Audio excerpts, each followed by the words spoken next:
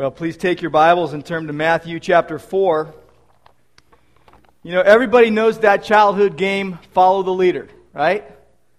We've all played it. It's a really simple game. The leader leads and the followers follow. Well, today we are talking about the extreme privilege of following Jesus. We're going to read Matthew chapter 4, verses 18 to 22. It's a very straightforward passage of Scripture, by the way. It's simple, it's to the point. These verses are often used to try and get people to do what God has called them to do in terms of sharing their faith in Christ, being fishers of men. But the main idea is really clear, and as you hear this, you'll see it. It's all about following Jesus. And being used by God is part of the picture, but it all flows out of the following. So Matthew chapter 4 and verse 18. Now as Jesus was walking by the Sea of Galilee, he saw two brothers, Simon, who was called Peter, and Andrew his brother, casting a net into the sea, for they were fishermen. And he said to them, "Follow me, and I will make you fishers of men." Immediately they left their nets and followed him. Going on from there, he saw two other brothers, James the son of Zebedee, and John his brother, in the boat with Zebedee their father, mending their nets. And he called them. Immediately they left the boat and their father and followed him. And Lord God, we thank you for your word. We thank you, Lord, that as we come to your word, we know it is your word. It is God's word. It is not man's word, but it is yours and it is from you. And we know, Lord, that it is powerful and that you want to speak to our hearts. And we pray, Lord, that you would help us to quickly follow you and to obey you in all ways. And we pray in Jesus' name, amen. Well, so far in the Gospel of Matthew, we have seen many foundational things. We have seen Jesus' birth and his background, his reception by his parents, his worship by the wise men, Herod trying to kill him, John the Baptist being highlighted as the forerunner of the Messiah. John came preaching that men should repent and turn to God. And when John was baptizing, Jesus also came to be baptized. The sinless Son of God identifying with fallen humanity, with sinful humanity whom he'd come to save. And then after that, Jesus was led by the Spirit out into the wilderness to be tempted by the devil. And he prevailed with the Word of God and the power of the Spirit of God. And then Jesus began his earthly ministry. He began to preach, and he began to preach the same thing that John the Baptist had preached. Repent. Radically turn from your sins. Allow God to rule in your life. Repentance is a constant theme in Jesus' public preaching. And Matthew is very soon going to give us an extensive account of Jesus' preaching in the Sermon on the Mount, which we'll start looking at in January. But first he tells us of Jesus calling 4 fishermen to follow him.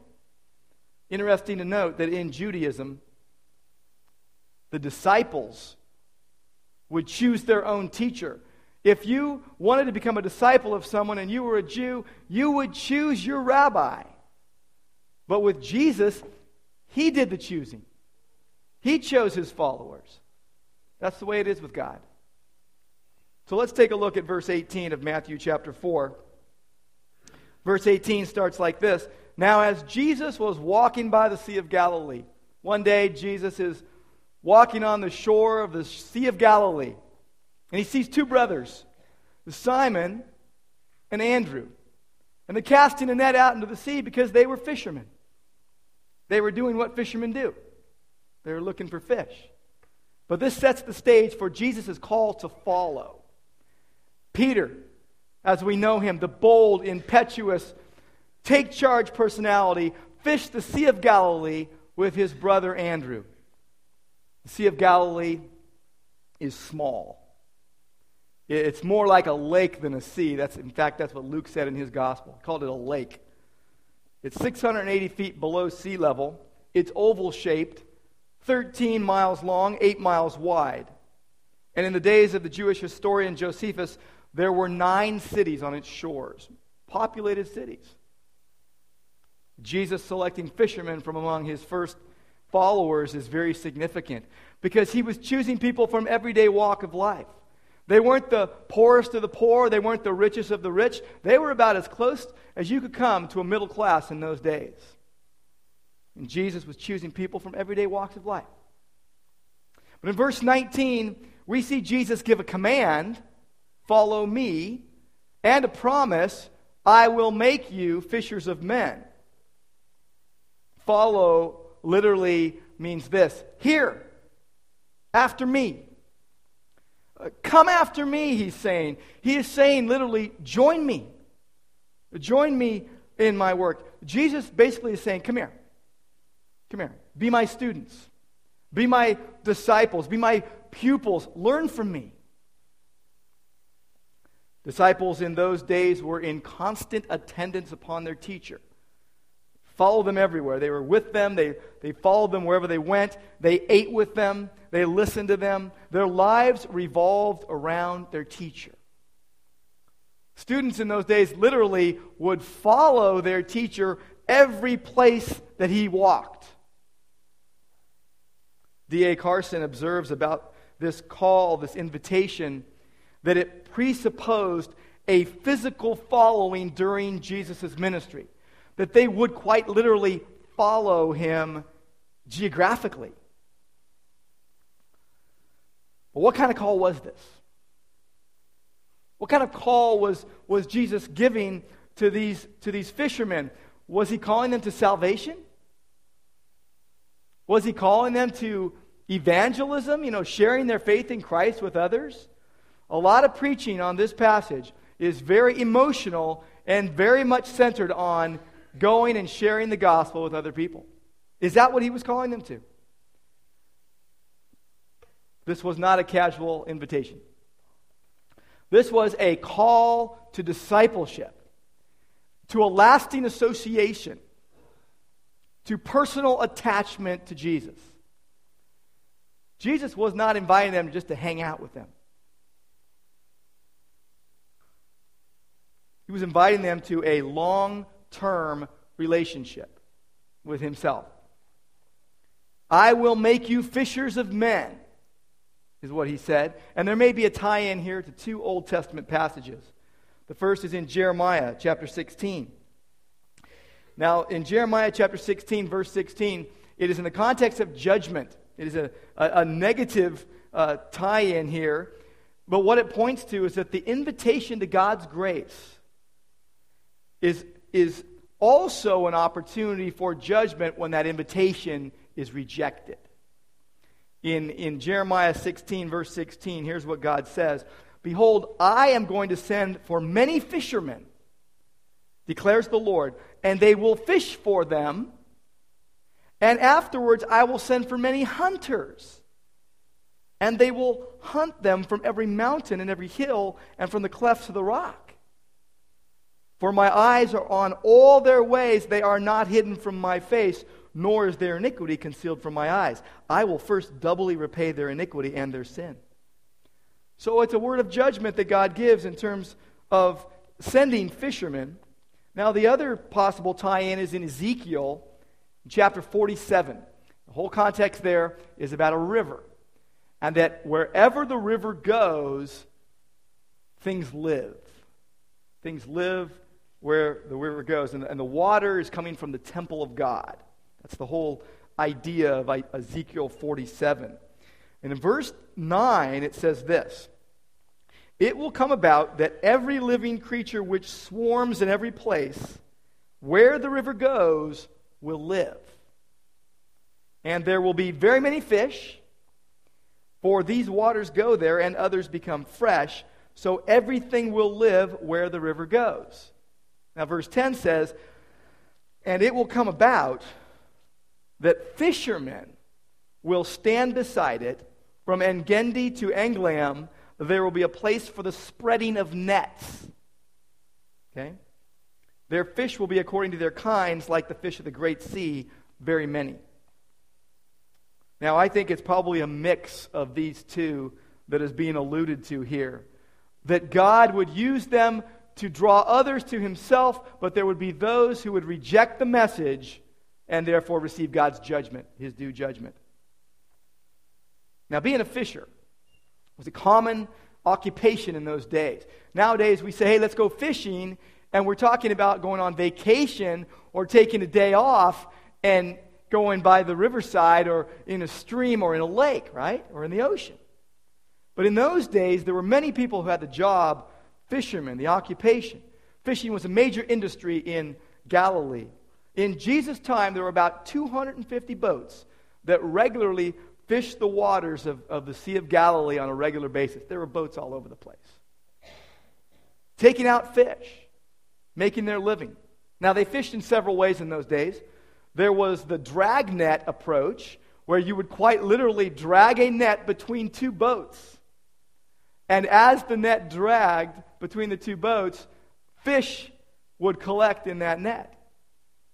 Now, they did use lines and hooks and spears at some point. There were anglers, but it wasn't the most common way of fishing. Night fishing was common on the Sea of Galilee. They would attract fish by the flames from torches. Sounds like a fun way to fish. Well, when we think about fishing, we usually think about bait and lures and fish finders and being crafty and creative and using new techniques. But that wasn't the main way to fish back then. Common way was casting a net.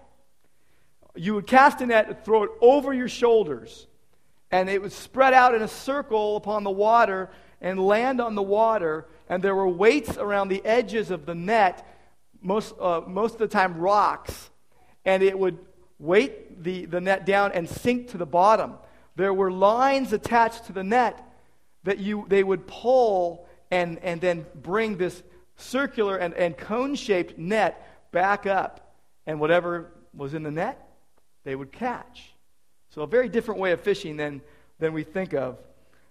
Many fish from the shoreline. This is where Jesus saw Peter and Andrew using a hand net, that circular net with weights around the edges and lines from the outside edge to this opening in the middle, and they would pull it, and there would have your fish. Now, it was kind of like a fishing lasso, if you can imagine that, but just with a net. Now, it took skill, and placement was crucial. It was very crucial how you threw that net.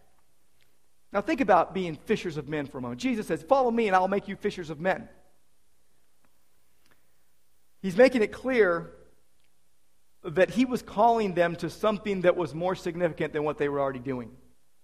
Okay, you're fishing for fish, but now you'll be fishing for people's souls.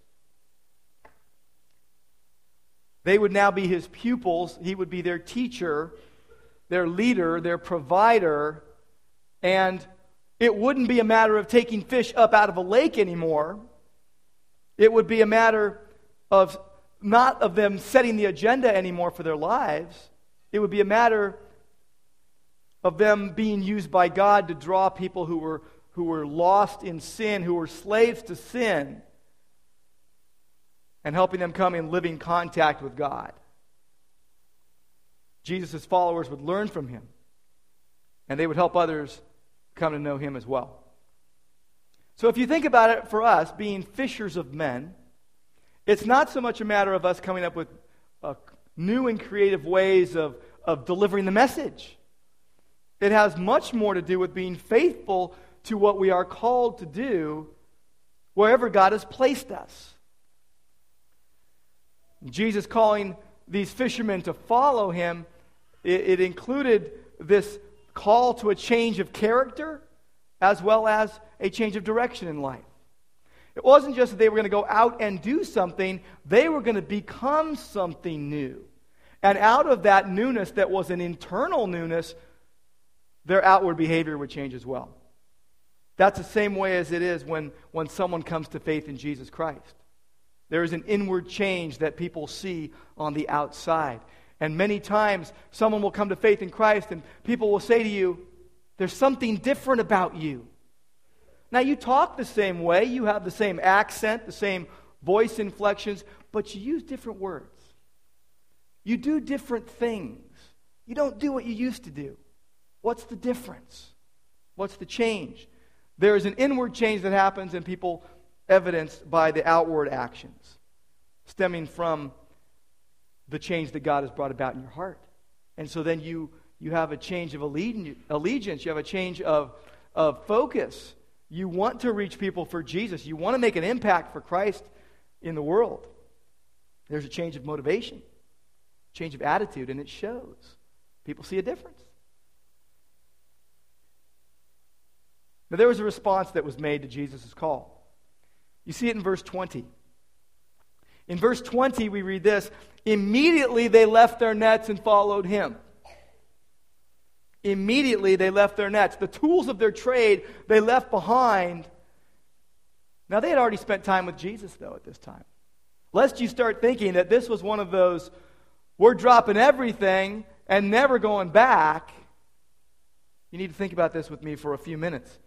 In John chapter 1, which precedes Matthew chapter 4 chronologically, interesting about the synoptic gospels, Matthew, Mark, and Luke. Mark and Luke follow a very chronological order. Matthew follows more of a situation-by-situation account. But what you see in John chapter 1 came before Matthew chapter 4.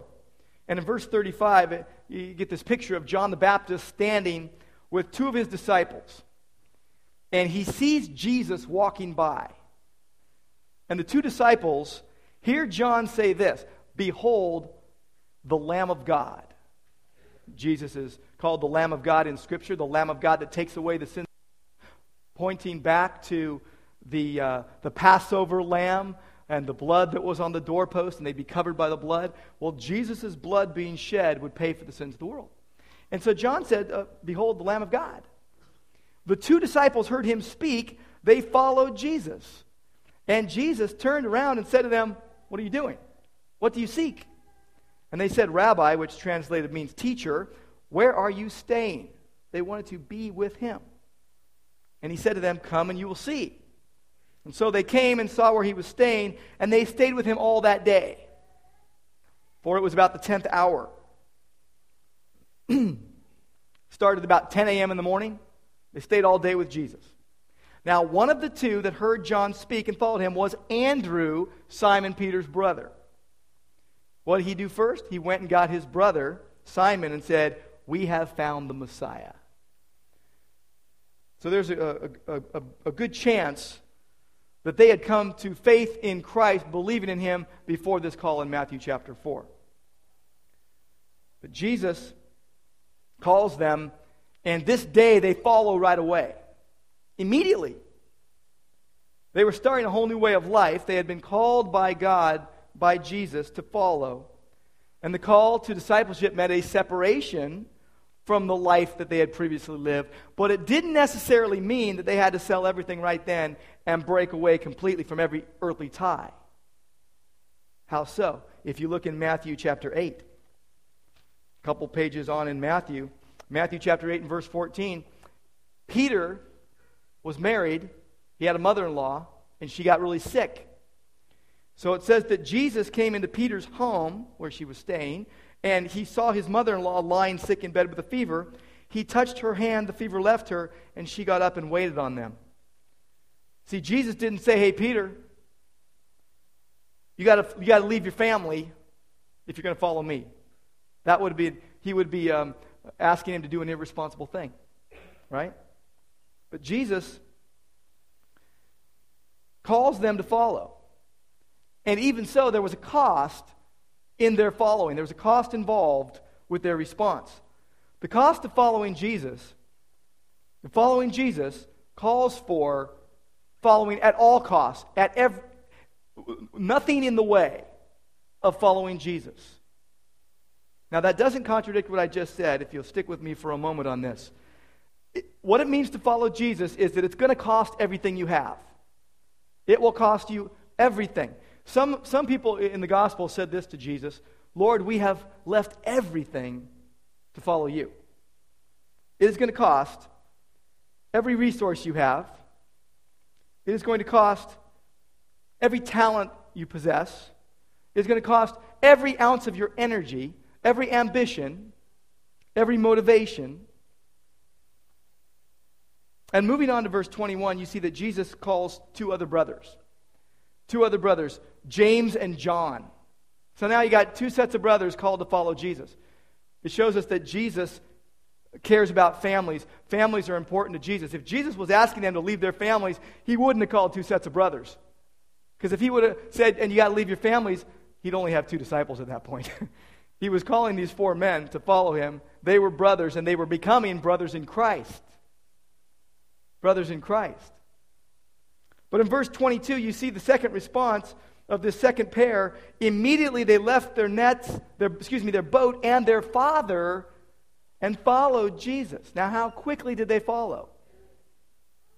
They followed right away. But did they drop everything and desert their family and their business responsibilities? Probably not. Probably not. They didn't irresponsibly leave their dad in a lurch. And by the way, if you looked in Mark 1:20, you would see that they and their father had hired men that were helping them. But here's what it meant for them to answer Jesus' call to follow. It meant that their allegiance to Jesus was now stronger than any earthly attachment. Following Jesus, though, will never mean disobeying Scripture in any way.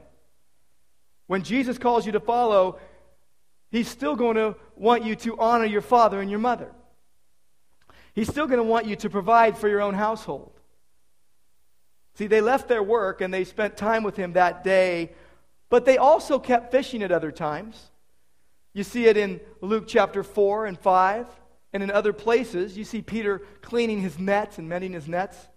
Now, you do see that one place in John 21 where Peter goes back to fishing because he was so distraught over denying Jesus 3 times. And you see him say, I'm just going to go fishing. But you also see Jesus lovingly bring him back and recommission him for his service.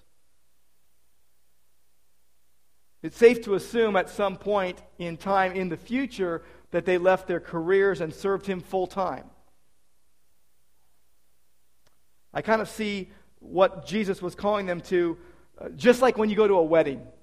And you read about in Genesis where it says that a man shall leave his father and mother and shall cleave to his wife. He's going to cut the umbilical cord of dependence from his parents and then stick like glue with his wife, become one. He still honors his parents. He still even takes care of them in their old age. But he doesn't repudiate the relationship. He cuts the cords of allegiance so that now his primary allegiance is with his wife. And so now, as Jesus is calling us to follow, our primary allegiance is to Jesus over all human ties, however strong and however important they are. It's a matter of first allegiance. So they leave their work and they spend time with him. At some point they keep fishing. And at some point in the future they leave everything and they serve him full time. We talk about the cost of following Jesus, and it costs us everything. But let's talk about the benefits for a moment. The benefits of following Jesus far outweigh the costs. Jesus in Matthew chapter 19 and verse 29, he said this, and everyone who has left houses or brothers or sisters or father or mother or children or farms for my name's sake will receive many times as much and will inherit eternal life. There's a cost to following Jesus. Think about James with me for a moment. One of the first disciples and the first martyr out of the 12. There are several Jameses in the New Testament, but this James, the son of Zebedee, the brother of John, is easy to spot in Scripture. You can't miss him in Scripture because he's always mentioned with his brother John. He was the first martyr out of the 12. He was killed by Herod Agrippa I, which would, by the way, in the early church, jumpstart a severe persecution against Christians in the early church. Acts chapter 12, verse 2. There is a cost to following Jesus. It may cost you your reputation. It may cost you your relationships. There are people we know that come to faith in Christ and their family says, we disown you. You're going to follow Jesus, we disown you. It could cost you your job. You come to know Jesus and you go to follow Him and you obey Him and you no longer want to cook the books like your boss wants you to, you may lose your job. I've had it happen to friends of mine. You have too. It costs to follow Jesus. It may cost you your life to follow Him where He leads. You know, it's funny, we think always in terms of the cost to us, but that's pretty self-centered if you think about it. The cost, when you think about it, was all God's. He sent His Son to die in our place for our sins so that we might receive the adoption as sons, so that we might have peace with God, we who were His enemies, we who were at enmity against Him, and that we might walk in newness of life. The cost was all God's. What a gift. What Jesus was asking was simply this: follow me. Follow me. What does it mean to follow? What does it mean to follow Jesus? Well, the answer, as it often is found right with Jesus' words. Look no further than these words, follow me. Jesus is the object of the following. Follow me. He's the focus. See, when you truly follow Jesus, you acknowledge the leader first and foremost. You acknowledge the leader first and foremost. You recognize that it wasn't your idea, but it was His. He called you. He drew you to Himself. He initiated contact and gave you the desire to want to follow. And you might find some human way to explain it that you chose to follow Jesus. But when you think about what He actually did and what He actually said, even in John chapter 15, He says, you didn't choose me, but I chose you.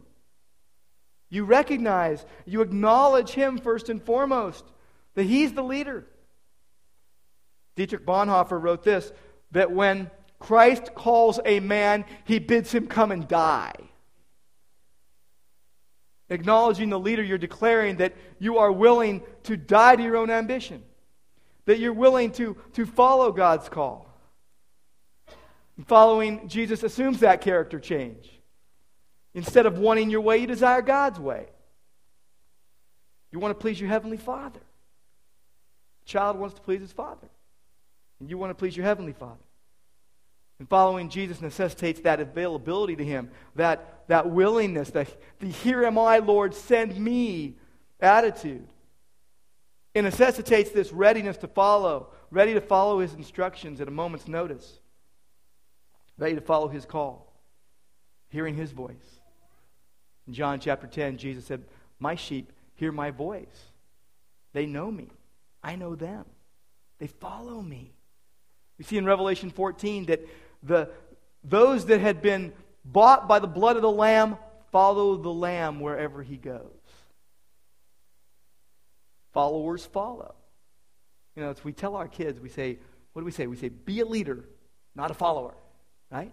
Be a leader, not a follower. And what we mean is, be a leader among your peers. Don't let them lead you in the wrong way. You lead them in the right way. You influence them. Don't let them influence you negatively. And that's all good and well. But in the spiritual realm, you need to be a follower of Jesus before you can lead anybody. Follow me, Jesus says, and I will make you. He's going to do something. He's going to act on your behalf. He will work in you, and He will work through you for His honor and for His glory. So we must trust Him. See, when you're a true follower of Jesus, you trust God's wisdom more than your own. You trust God's wisdom more than your own. You don't have any wisdom apart from Him. You trust Him to give you instruction. You trust Him to give you direction and to provide opportunities for further growth. See, some people want to follow, but only if they get to help lead. Some people want to follow, but only if they lead from the back seat or from somewhere near the front. And they're always telling the leader what they want him to do, what they need him to do. Some of us treat Jesus that way. It's wrong. He's the leader. We're the followers. Don't say you're a follower of Jesus if you want to hold the remote. See, when you come to faith in Jesus, you are restored in a relationship with God where you reflect His glory. And everything changes. The gospel changes everything. The gospel of the grace of God in Christ. The gospel of God's kindness towards us that we are so undeserving of in Christ. The gospel of God's grace in Christ fills you with humility and it fills you with hope. It fills you with meekness and it fills you with boldness. The gospel humbles you and affirms you at the very same time. It humbles you because you realize that although you have received forgiveness, you still sin. So it humbles you and affirms you, and you see and you recognize that you are more sinful and flawed than you ever imagined, yet you are more loved and accepted than you ever dared hope. That's motivation to trust God in every area of our life. Jesus said, I will make you fishers of men. Follow me. I'll make you fishers of men. There's a purpose there. There's a mission there. See, when you're truly following Christ, it means you obey. You do what God says. You obey unflinchingly, without question, without a moment's notice, without a thought. You surrender to what He wants. You go where He leads. You don't resist. You don't negotiate. You simply obey. Don't you love it when your kids do that? No negotiating? See, the gospel differs from traditional religions in that religious people operate on this kind of principle. I obey, therefore I'm accepted. Some of you live that way. That's not the way God wants you to live. See, the gospel tells us this. I'm accepted in Christ. Therefore, I obey. I am accepted through Christ. Therefore, I want to obey. That's the difference between the gospel and man-made religions. See, if you want to follow Jesus, you've got to be willing to address all barriers to obedience head on. In fact, go with me over to Luke chapter 9. Because in Luke chapter 9, we see three would-be followers of Jesus. Three people that seem to want to follow and are, in a sense, volunteering for it. But you also see that all three are somewhat disqualified. Luke chapter 9, starting at verse 57. The first wants to follow Jesus without being called. Verse 57, Luke chapter 9. As they were going along the road, someone said to Jesus, I will follow you wherever you go. What a declaration. And Jesus said, you don't know what you're talking about. Here's what Jesus said. The foxes have holes, the birds of the air have nests, but the Son of Man has nowhere to lay his head. See, the first one to follow without being called, but no one can call himself to such a life of suffering. You don't voluntarily enlist to follow Jesus. He drafts you. You show up. Genuine discipleship is a call from God. God initiates, we respond. Now the second person says, Jesus says to him, follow me. And he says, Lord, permit me first to go and bury my father. Another barrier. Doesn't sound like a bad one though, does it? He wants to bury his dad. We don't know if his dad died or if he's about to die or if he's not going to die for 20 years. We don't know. But he wants to wait to follow Jesus until he gets his dad buried in the ground. Now the third person thought just like the first one, following Christ must be something I do on my own initiative. Because another, in verse 61, another says, I will follow you, Lord. He's doing well so far. But, now you got a problem now. But first, permit me to say goodbye to those at home. See, what was happening was he wanted to put his own stipulations on following Jesus. Thinks following Christ is something you do on your own initiative. It was like a career map that he was making for himself. And he was stipulating the terms. He was negotiating the terms. Hopelessly inconsistent, by the way. He put a barrier between he and Jesus. And Jesus said, if you put your hand to the plow and you look back, you're not fit for the kingdom of heaven. Jesus' answer made it clear he was disqualified. He was Plutoed. He was gone. Following Jesus isn't something you dictate terms of. You follow on his terms, you don't follow. That's just the way it is. His terms, by the way, are always better than anything we could make up on our own. Our terms will lead to slavery. His terms lead to freedom. There is no half-hearted following. You got to go all in with Jesus. All in. Now, there's an important part to following. It's what I call adjustment, or you can call it realignment, whatever you want. You see where your desires don't match with Jesus, the direction God is leading, and you either adjust your course or you rebel. You make a choice. Jesus said, if you love me, you will do what I say. See, the only trouble with the game Follow the Leader, there's actually two possible problems with the game Follow the Leader. First problem is that the leader leads you astray. Second problem is when the followers don't follow. Now, with Jesus as the leader, you have 100% guarantee that he will always lead you in the right way, and he will never lead you in the wrong way. So our problem comes in when the followers won't follow. As one writer put it, only the obedient believe. Only the obedient believe. See, Jesus said, follow me, and I will make you fishers of men. There's a purpose there. There's a purpose he's angling towards. And we can stand back at that point and wonder at his handiwork. We can watch him be at work. See, if you're truly following Jesus, there's one more thing. You see his hand in everything. Everything. The famous British journalist Malcolm Muggeridge said this: every happening, great and small, is a parable by which God speaks to us. A parable by which God speaks to us. Every happening. And God wants us to get the point. When he calls 4 fishermen to follow him, he wasn't just telling them to go out and tell people about Jesus, which is what we often do with very passionate sermons, knocking people over the head, making them feel guilty for not sharing Christ. Jesus wasn't just saying, you go out and you go share with me to others. It included that, but it was so much more. So much more. They were being called into fellowship with him. They were being called into close community with Jesus. They were being called into an intimate relationship with the Savior of the world. They would come to know him deeply and intimately.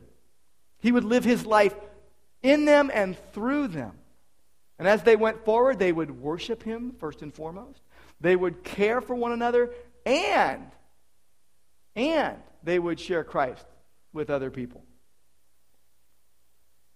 They'd be used by God to help people be reconciled to God. And God would not only speak to them, but he would speak through them. See, when you follow Jesus, you realize that every calling in life is a mission whereby God wants to speak through you. A husband, a wife, a son, a daughter, a student, an employee, callings, all callings in which God wants to speak to you and through you. You're not left to your own devices to fulfill the responsibilities that go with those callings. When you're living in communion with Jesus, when you are following him, he gives you what you need to do what he calls you to do. And you're on a mission because you've been changed by the gospel of the grace of God in Christ. Everything changes. And gospel-changed people live gospel-changed lives. Jesus-changed people live Jesus-saturated lives. So what might those lives look like in the church and in our homes? And I'll end with this. Think about the gospel with me for a moment. The gospel moves you from fear to faith. It removes fear and it removes pride. So that people should get along inside the church with those they could never get along with outside the church. People should get along with others inside the church that they could never get along with outside of Christ. Because the gospel points us to the God-man, Jesus, who died for his enemies, the gospel creates relationships of service rather than selfishness. And because the gospel calls us to holiness, the people of God live in the loving bonds of mutual accountability and mutual discipline. So what does that mean in our households? What does that mean in our families? That means that the church and the household that follows Jesus affirms the goodness of marriage between a man and a woman, calling them to serve one another. To serve God by serving one another, reflecting his covenant love in lifelong loyalty, and teaching his ways to their children. A church and a household that follows Jesus highly affirms the goodness of singleness, either for a time or for a lifetime. The church that follows Jesus engages in radical sharing with one another, especially a need right now by virtue of so many struggling financially. In Acts chapter 4, verse 34, we read, "There were no needy among them." That promotes a radically generous commitment of time, of money, of resources, of relationships that ought to be a part of a church and a household that is claiming to follow Jesus. And then how about out in the community? How about out in our neighborhoods, in our cities? The church that follows Jesus surrounds all those who suffer from the effects of sin, surrounds them with grace, surrounds them with love, non-judgmental love, and with compassionate community and family. You want to follow Jesus? Acknowledge him first. Trust his judgment more than your own. And obey his instructions one step at a time. See, God knows everything that's going to happen in his plan. But all we get is enough for one step at a time. One day at a time. One moment at a time. God gives us just what we can handle. So following Jesus is all about acknowledging him. It's all about trusting him. And it is all about obeying him and seeing his hand at work, both in your life, in your household, and in others he has called. Let's pray together. Lord God, we come to you today, and for those of us who clearly know Jesus as our Savior and our Lord, and we just say that we want to follow you, Lord, and that we don't have the strength to follow you apart from you. And Lord, for any amongst us today that don't know you yet, that have yet to come to faith in Christ, we pray that you would draw them to yourself, that they would recognize that there is no other answer in life, that you are the only hope. And we pray, Lord, that they would recognize that soon, even today. And we pray in Jesus' name. Amen.